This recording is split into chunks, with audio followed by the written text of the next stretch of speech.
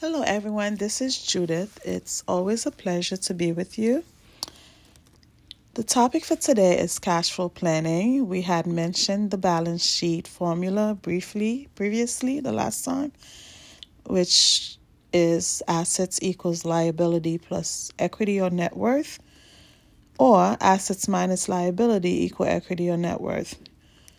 So this formula is equivalent to your balance sheet, which is the statement of financial position at a given point of time.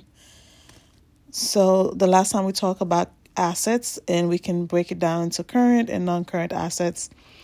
Current assets examples could be checking account, money market funds, security deposit, and then non-current assets could be your investments such as stocks, bonds, retirement funds, pensions, real estate, car, furniture, jewelry, art, or any stamp collections, or it could even be human assets based on your skills and your education, your brand as a person, life insurance, for example.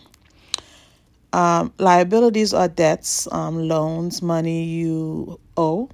For example, credit card debts, student loans, car notes, mortgage debts, and taxes owed. And of course, house equity or net worth is the difference between assets and liability, which is another way of saying assets minus liabilities. So this was pretty much an overview of the balance sheet formula.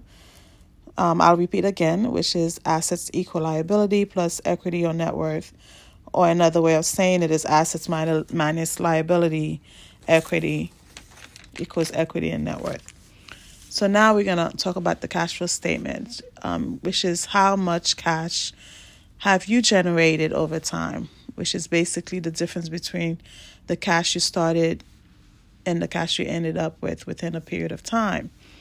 So cash you earn is considered cash inflow, cash coming into your house, and cash used to pay for expenses like non-discretionary or discretionary expenses would be considered cash outflow, money going out, cash going out of the household. So the best way to measure your household performance, I would say, is through the cash flow statements. And then furthermore, by breaking it down into 3 different activities.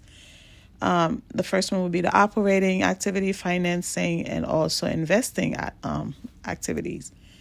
So operating basically is the cash inflows and outflows you have for your day-to-day activities of running your household. Okay. So basically, the cash that you have available that would come in would be salary, and the cash outflow would be, utilities. These are the things that you need to run your household on a daily basis. And financing could be cash flows that come from changes in debt. Basically, money you borrow, which is cash inflow that's positive in a way.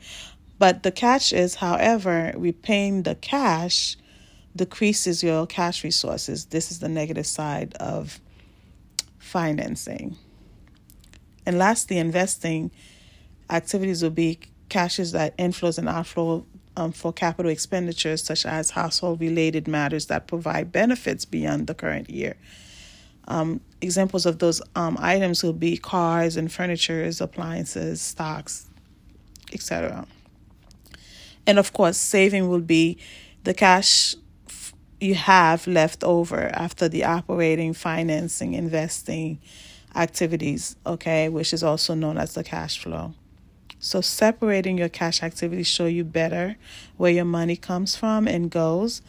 However, some people use a traditional household cash flow statement. They just group all the inflows, cash inflows, and all the cash outflows together without separating them.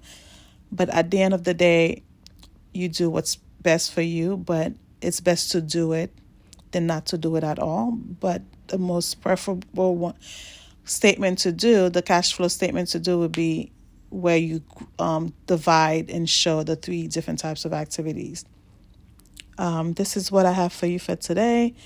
I look forward to discussing next time cash flow into more details. For now, may God bless you. Until next time. Bye.